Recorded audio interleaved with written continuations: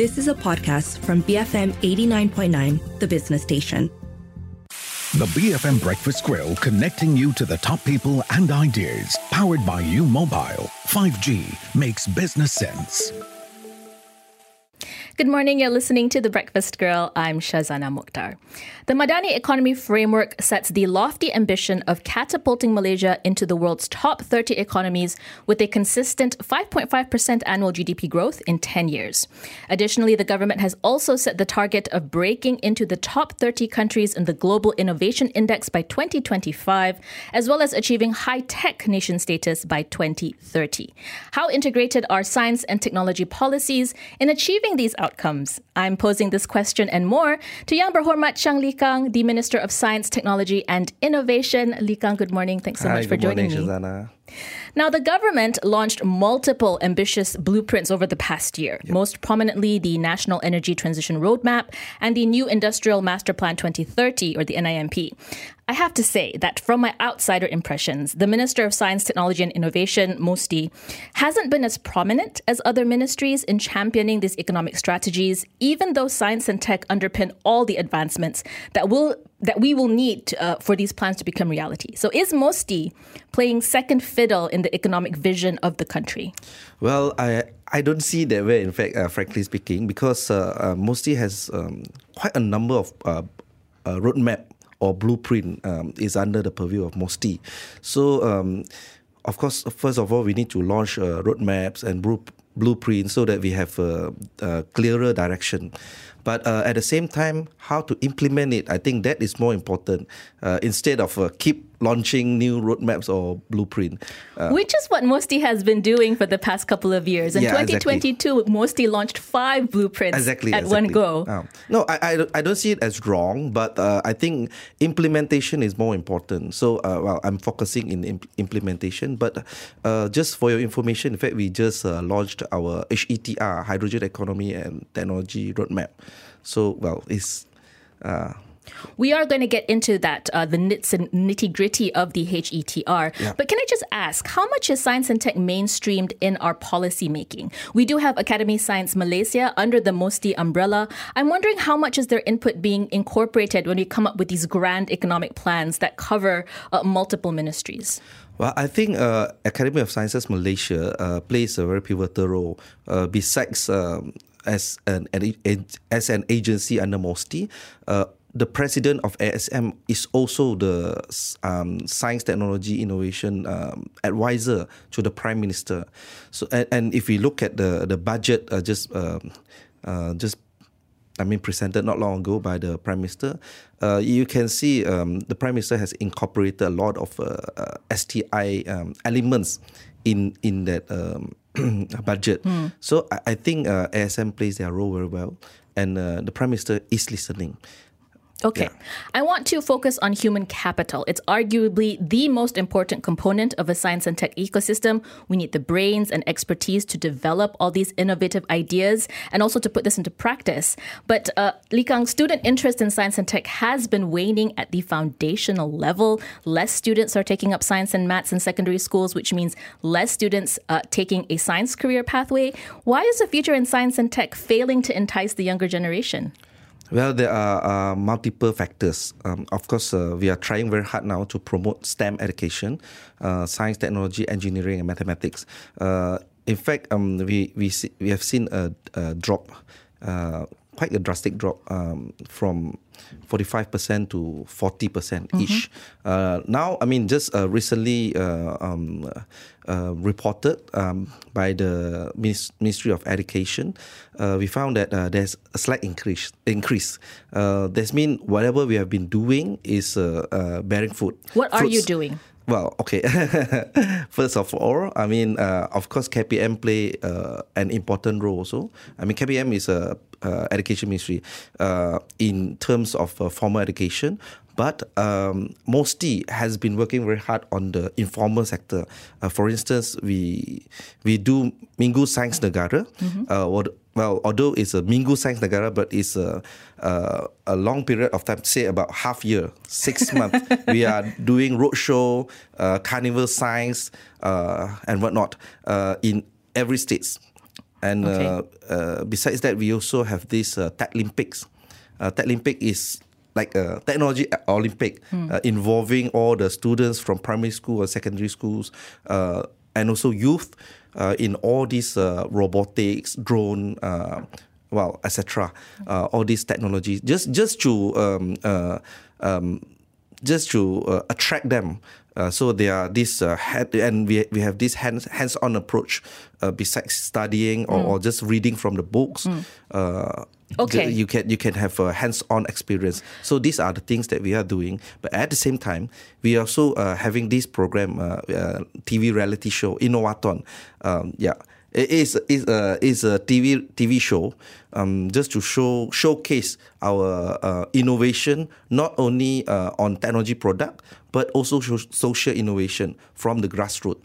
So it's to attract our people to know more about innovation, science, technology. Okay, so in that sense, MOSTI's role is really to go out to society and get them to see that science is interactive and fun and has practical applications, whereas Ministry of Education is looking at what's happening in schools and how do we teach science and maths more in a more interesting manner, for example. Exactly. Okay, let's move away from secondary schools, primary schools. Can we look at in terms of job prospects and graduate prospects, yeah? So you've previously highlighted that the shortage of engineers in the country to drive technological advancement it's short. Our engineer to population ratio is 1 to 170 compared to a ratio of 1 to 100 that we see in advanced economies. And yet there are also reports of young engineers dropping out of the profession. They're unable to get jobs. What's causing this, and how are you addressing the gap between available jobs and available talent? There are some mismatch, I would say. There are some gap in the market. Of course, when you talk to the industry will tell you we are short of engineers. But when you talk to engineers, they say, well, we are. I mean, you talk to engineering graduates, they will say, well, the wage is too low. But industry will tell you, oh, of course, because we need to retrain them at least for a year. So that costs a lot of money also. So it's a chicken and egg thing. The role of MOSTI is to bring all these players together, all these related relevant parties together. For instance, the universities, the industries, and also graduates, so that we come up with something, a module that can really help this ecosystem. Because we also need cooperation from the private sector. For instance, if we don't have enough high tech, high value or high wage jobs, then people will be going away.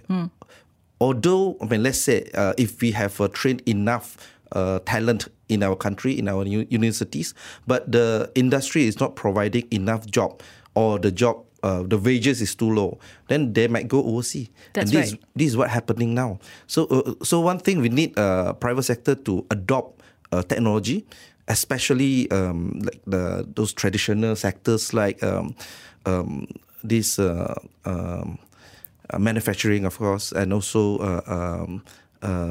like farming, agriculture. So we need to have technology adoption, so that on one hand we can cut down the reliance on labor-intensive like foreign workers, etc. But on the other hand, we can help to create more high-value jobs so that we can retain our talent in our country. So you mentioned this whole chicken and egg situation, and I think you've pinpointed that R&D is going to be that crucial lever for us to become a high-tech nation. But as you said, investors will channel money when they see we have an ecosystem of scientists and engineers. And I guess, how are you empowering universities and other R&D centers to conduct research and I suppose provide that incentive for investors? Yeah, in fact, we are working very closely with universities, especially with researchers. Very different from many people's perception that our universities are only doing fundamental research. Right. But in fact, there are a lot of them. They are also doing applied research. So we are collaborating very well with them. And of course, we have some fund, R&D fund. So we have been funding some of these university researchers. So this is one of the areas that we are working with them. But at the same time, we are also trying to link them up, to connect them with the industry. Because before this, we can see a gap of university product, or innovation that could not be commercialized because not needed in the industry or is too cost ineffective. So we need to bring them together so that they can sit down and then they work out what they want. What the industry want, and then the researchers will at least they will know what is in the industry's mind. Then they can do their research accordingly. So MOSTI is that bridge, I suppose, between academic and industry. Yeah, we are trying to bridge the gap. Speaking of that bridge between R&D and commercialization, I think what comes into play here is also the government's push to boost the startup ecosystem, right? Because the idea is we want this tech R&D to be commercialized, to become industry, to be incorporated into the broader economy. So if you look at the Madani Economy Framework, the government pledged 1 billion ringgit worth of government investments in matching grants along with the private sector. And Budget 2024 included incentives to strengthen startups, notably the establishment of a one-stop gateway for startup business activity. You have 28 million ringgit to do this. What are your plans? Well, in fact, MOSTI has been doing this for the past years. So what we are doing now is we try to improve the system. From multiple windows, we are trying to put it in a single window. So single window approach is very important. On one hand, we need to make sure that all these researchers or funding, it will be mission-oriented. This is what the country want, and we should emphasize on these areas. So that's why we need a single window. But at the same time, we also need to avoid duplication. Sometimes we have this, not entrepreneur, but grantopreneur. So they will go different agencies to look for grants. And then sometimes we'll overlook, our agency will overlook, and same person or same project will be getting two grants. So we need to avoid all this. That's why we have this single window. So does that mean all the decision making will come from MOSTI, or how does that work? Well, no. We'll have this single window.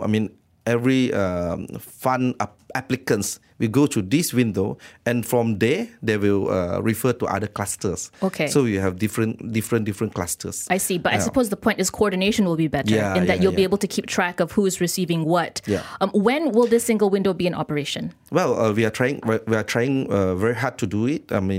By end of this year or early next year. Okay. Yeah. What do you see as the biggest obstacles for Malaysian startups to grow into unicorns, Lih Kang? There's been this, there's a widespread perception that Malaysia isn't fertile enough ground for startups. Is that the case, or why is that the case? Well, I think we are not doing enough. To be frank, funding aside, we are also facing some other obstacles like policies, and our ecosystem is not matured enough, and the funding, not only from the government but also from the private, is not enough, I would say. And if other countries they entice them with a bigger fund, then these innovators, they might go, or startup, they might go. Do you think there's too much government presence in the startup ecosystem? Some investors feel like the government is crowding out private investment. Well, the government is trying to help, but of course, the mindset of innovators or startups is also very important, because we can't be relying entirely on the government funding. There will be never enough, you see, from the government. So the government can only invest in some of these startups that is aligned with our direction or vision. So I think private fund also plays a very important role. But I suppose the government could also be more streamlined in where it funds, Exactly. rather than spreading itself out so thin. Yep. I'm speaking to Chang Lih Kang, Minister of Science, Technology and Innovation. When we come back, we're going to discuss MOSTI's role under the NIMP 2030 and also the decision to revise the Linus license. Stay tuned, BFM 89.9. You are listening to The Breakfast Grill, brought to you by U Mobile. 5G makes business sense. Thanks for staying tuned to The Breakfast Grill. I'm Shazana Mokhtar, and with me today is Chang Lih Kang, Minister of Science, Technology and Innovation. Earlier, we covered how MOSTI is cultivating the next generation of scientists and technopreneurs. I'd like to turn now to Malaysia's industrial policy. So the NIMP identified advanced materials as a high-growth, high-value sector with 4 game-changing advanced materials highlighted. There's graphene, nitinol, rare earths, and MCC polymers. Why these 4 materials? I mean, I've heard of graphene and rare earths, but nitinol and MCC polymers seem completely nascent to me. Well, of course, there are reasons, and in fact, we have already launched this advanced material roadmap under the MOSTI, and we have different agencies working on that. And all these 4 advanced materials that we are looking at is very important. It's either they are very important now, or they have huge potential in the industry in the future. So these are all the things that we are looking at, especially when you talk about because we are talking about energy transition, renewable energy, etc. I say, for example, graphene can be very useful in solar panel, and of course the REE, also very important or very important element for this, say, wind turbine or other like chips, batteries, etc. So these are very important in green technology, which we are also looking at. I am reminded of previous government policy pushes for industrial science and tech that haven't yielded desired results. I mean, back when I was in school in the late 90s, biotech was the buzzword of the day and the future of Malaysian industry that hasn't quite materialized. So how will this endeavor be any different? Well, I'm not sure what was the reason that they failed in the past. But I wouldn't say fail, but maybe delay. In fact, we are still looking at biotechnology, in a big way. Under MOSTI, we have this NIBM, National Institute of Biotechnology Malaysia. We also have this bioeconomy corporation, trying to help this R&D product to commercialize. And also we are also looking at other things like vaccine development, human vaccine development. So I think we are still we are following very closely in this biotechnology field.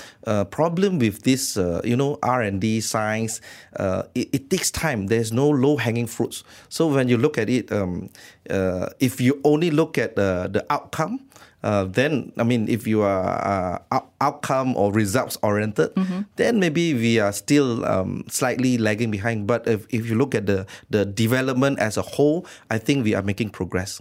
Okay. Yep. I want to turn our attention to rare earths. Yep. So if I understand correctly, the licensing for rare earth mining activity that involves radioactive materials, that falls under MOSTI's purview. Yes. But the government is advocating for the expansion of the non-radioactive rare earth elements, or REE production, as you mentioned. So what role will you play in this push for non-radioactive REE?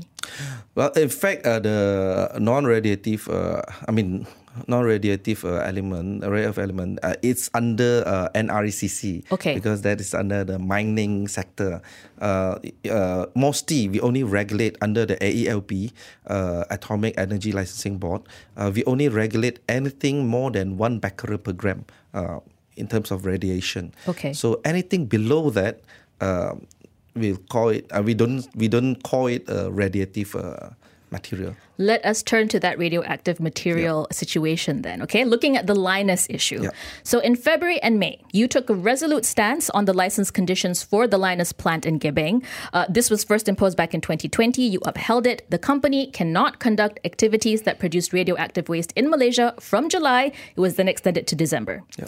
Last week, Linus announced that it would shut down almost all operations in Malaysia because it was not able to fulfill the conditions of its license beginning November. 3 days later, AELB revised the license conditions that would permit Linus to continue operating, including its cracking and leaching facility, as well as the importation of lanthanide. Did the government concede to economic pressure on this? Not really. I've anticipated this question. In fact, there is no change in our position. In fact, our position today is in line. Is aligning with our original intention.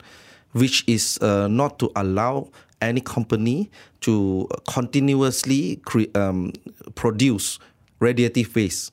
So including, of course, including liners. So what we are doing now, we amended some of the conditions in the license.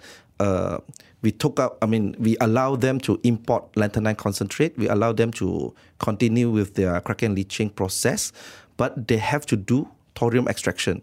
What is so important about thorium extraction? In fact, the waste is radiative mainly because of the existence of thorium. So, in fact, there is this technology, not entirely new technology, it is already existed.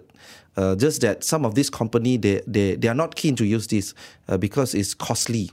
And for them, the cheapest way is where you mine, you process on the spot, and then you dump the waste into the mine site. So that is the most cost-effective way.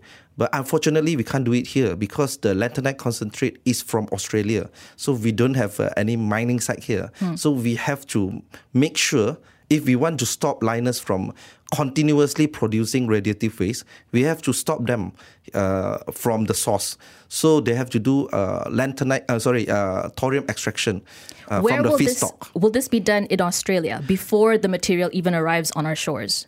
Well, they have to do it in Malaysia because they are bringing the lanthanide concentrate from Australia. So thorium extraction is going to be done here in Malaysia. And if I understand correctly, Lih Kang, it's a pilot project. It's not yet commercially feasible. It's been confirmed in laboratory settings by our scientific community's authorities, but it hasn't been scaled up. And it would take at least 2 years for Lynas to actually implement thorium extraction. Yep. Why did you agree to this proposal? Well, if we look at the original proposal, let's say if we stop liners now and they stop operating, they can't import lanthanide concentrate, they can't do crack and leaching. So, they might leave the country. But so it's an economic decision? No. At the same time, we have to deal with more than 1 million metric ton of radiative waste. So we either keep it in the PDF forever, or we have to fork out money ourselves just to neutralize it into scheduled waste. So we are facing this situation. It's imperfect. So if, let's say, liners leave the country, but they will also leave us with more than 1 million metric ton of waste. But now is, I would say, a win-win situation because they can continue to operate, but at the same time, they have to scale up the technology that we have into an industry scale, so that they can stop continuously accumulating radiative waste. Okay, so on one hand, on the other hand, they can also solve our existing waste problem. Okay, so that's how you're holding Lynas accountable in that sense. You're still making them responsible for that waste. Can I just check, the production of radioactive waste does continue. They're supposed to put it in a permanent disposal facility that has not been completed. It was only 32% finished in February. When is this PDF going to be completed? Well, if everything runs well, I would say now say about 40% completion. So if everything goes well, then by end of 2025 or 2025. That's a long time away. By end of 2024 or early 2025. Why has it taken so long for this PDF to be constructed, Lih Kang, given that it was part of the 2020 license renewals conditions? Yeah. Well, to be fair to them, I've seen some of the documents because it's not during my time. I've seen some of the documents. There were delay during the pandemic time, and also there were delay because of change of location. So, on their side, I don't see any delay. They are still building it. Well, I'm not trying to whitewash because I'm not a fan of any company, but I'm just trying to be scientific, and professional. I'm speaking to Chang Lih Kang, Minister of Science, Technology and Innovation, on an extended edition of The Breakfast Grill. After the 8:30 a.m. news bulletin, we're going to find out more about Malaysia's plans to grow the hydrogen economy and what AI regulation could look like. Stay tuned, BFM 89.9. You are listening to The Breakfast Grill, brought to you by U Mobile. 5G makes business sense. If you've just tuned in, this is an extended edition of The Breakfast Grill. I'm Shazana Mokhtar, and joining me in the studio today is Chang Lih Kang, Minister of Science, Technology and Innovation. Hi. So earlier, Lih Kang, we were talking about the Linus decision. And I wanted to just ask, because the ongoing controversy over radioactive exposure through Linus activities doesn't seem to bode well for the government's broader plans to build on nuclear technology. There seems to be a distrust of government messaging on the safety and efficacy of nuclear technology that works against your efforts to expand its use, yeah? Why? How are you addressing this? In fact, when we talk about nuclear technology, it's not only about power generation. In fact, we are talking about, we categorize this nuclear technology into these two, peaceful or not peaceful. The use, peaceful use or not peaceful. So we are on the peaceful use, and under this peaceful use, we also categorize is power generation or non-power generation. So we are talking about the non-power generation. Okay. So in fact, this nuclear technology has been very long time in Malaysia, and I mean, just for your information, we have a nuclear reactor in Malaysia since 80s. For research purposes, For research purposes, right. yes, of course. Well, I guess widespread use of nuclear technology, do you think that you will be able to affect that given the concerns that people have about nuclear safety? Well, without people knowing that, we have been using it very extensively in, say, food preservation, in terms of also like technology, like gamma technology, and also in medical usage. So we have been using it quite extensively. For instance, I give you an example. I mean, our nuclear Malaysia. So we have used this nuclear technology to come up with a new breed of rice. We call it NMR. Nuclear Malaysia rice, and is more resilient and also more productive. So these are the things that we have been using nuclear technology. But people, of course, maybe they are not aware of it, or they just... Is that down to poor communication from, I guess, these research authorities, perhaps? Or Yeah, is there I think so. is there like a mindset, a obstacle within public perception about part nuclear? of it is, of course, because part of it is because of our poor communication. But the other thing is also maybe people are worried about that. People have this stigma about nuclear technology. So maybe they just don't want to inform, so that people, I mean, we don't have a panic. I mean, we don't press the panic button. Right. So you mentioned power generation that's not on the cards. We're not considering nuclear energy. Is that the case? Power generation is under NRCC. Because energy is under them, so it's not under the purview of MOSTI. Does MOSTI have a position on this? Do you think that it's something that we should be pursuing, nuclear energy? No, we don't have a position yet, and we are prepared. I mean, to help if anyone is looking at this, because we have this expertise in our Jabatan Nuclear Malaysia. Okay, let us turn to the National Energy Transition Roadmap. That is the centerpiece of our journey to net zero carbon emissions. MOSTI is spearheading one of the 6 transition levers, namely hydrogen. Why is the government betting on hydrogen instead of focusing on tried and tested renewable energy sources like solar and hydro? Well, if maybe we are looking at achieving net zero emission by 2050, so if we want to achieve this target, if we only rely solely on solar or hydro or wind, we are not going to achieve it. So we need to explore more possibilities, and hydrogen is one of these possibilities that we are exploring. And in fact, the researchers in overseas, hydrogen is quite promising as a green energy or storage. So that's why we are looking at this to develop a hydrogen economy. There is considerable skepticism about the potential of hydrogen energy, that its outcomes have been overestimated, that its uses are quite limited, actually. Where do you see the use of hydrogen in Malaysia? What is the focus going to be on in terms of development of this hydrogen economy? Well, at the moment, people are still, industry are using hydrogen, but we are looking at green hydrogen. Green hydrogen means the source of the energy to transform it into hydrogen is clean. So we have advantage in this area because, for example, we have Sarawak. Sarawak is doing they are doing very well. I mean, they are way ahead of us. I mean, of average other states. They have this hydro, of course, mainly because they have this hydro dam, and the energy source of the energy is clean, so they can produce green hydrogen. But at the same time, we are also looking at other areas. For instance, we need to create an ecosystem so that besides production, there are also users. We are going to have this first mobile filling station, hydrogen filling station in Malaysia. Will be in Cyberjaya. So we are trying to start soon as possible, as soon as end of the year. But where to get users? So we are working with our Malaysia Airport Authority to transform their vehicles into hydrogen-powered vehicle. So that, of course, the production is low, but at least there are users. And at the moment, we know hydrogen is still very still costly. Yes, it is costly, and it feels like a lot of investment for something that has very little output. Well, this is science, you see. The problem with science is you need to invest. Then it will take a longer time to achieve what you want to achieve. But the initial investment is very important. If you look at other countries, say for instance China, Korea, now we are looking at them, we admire them because of their advancement in technology.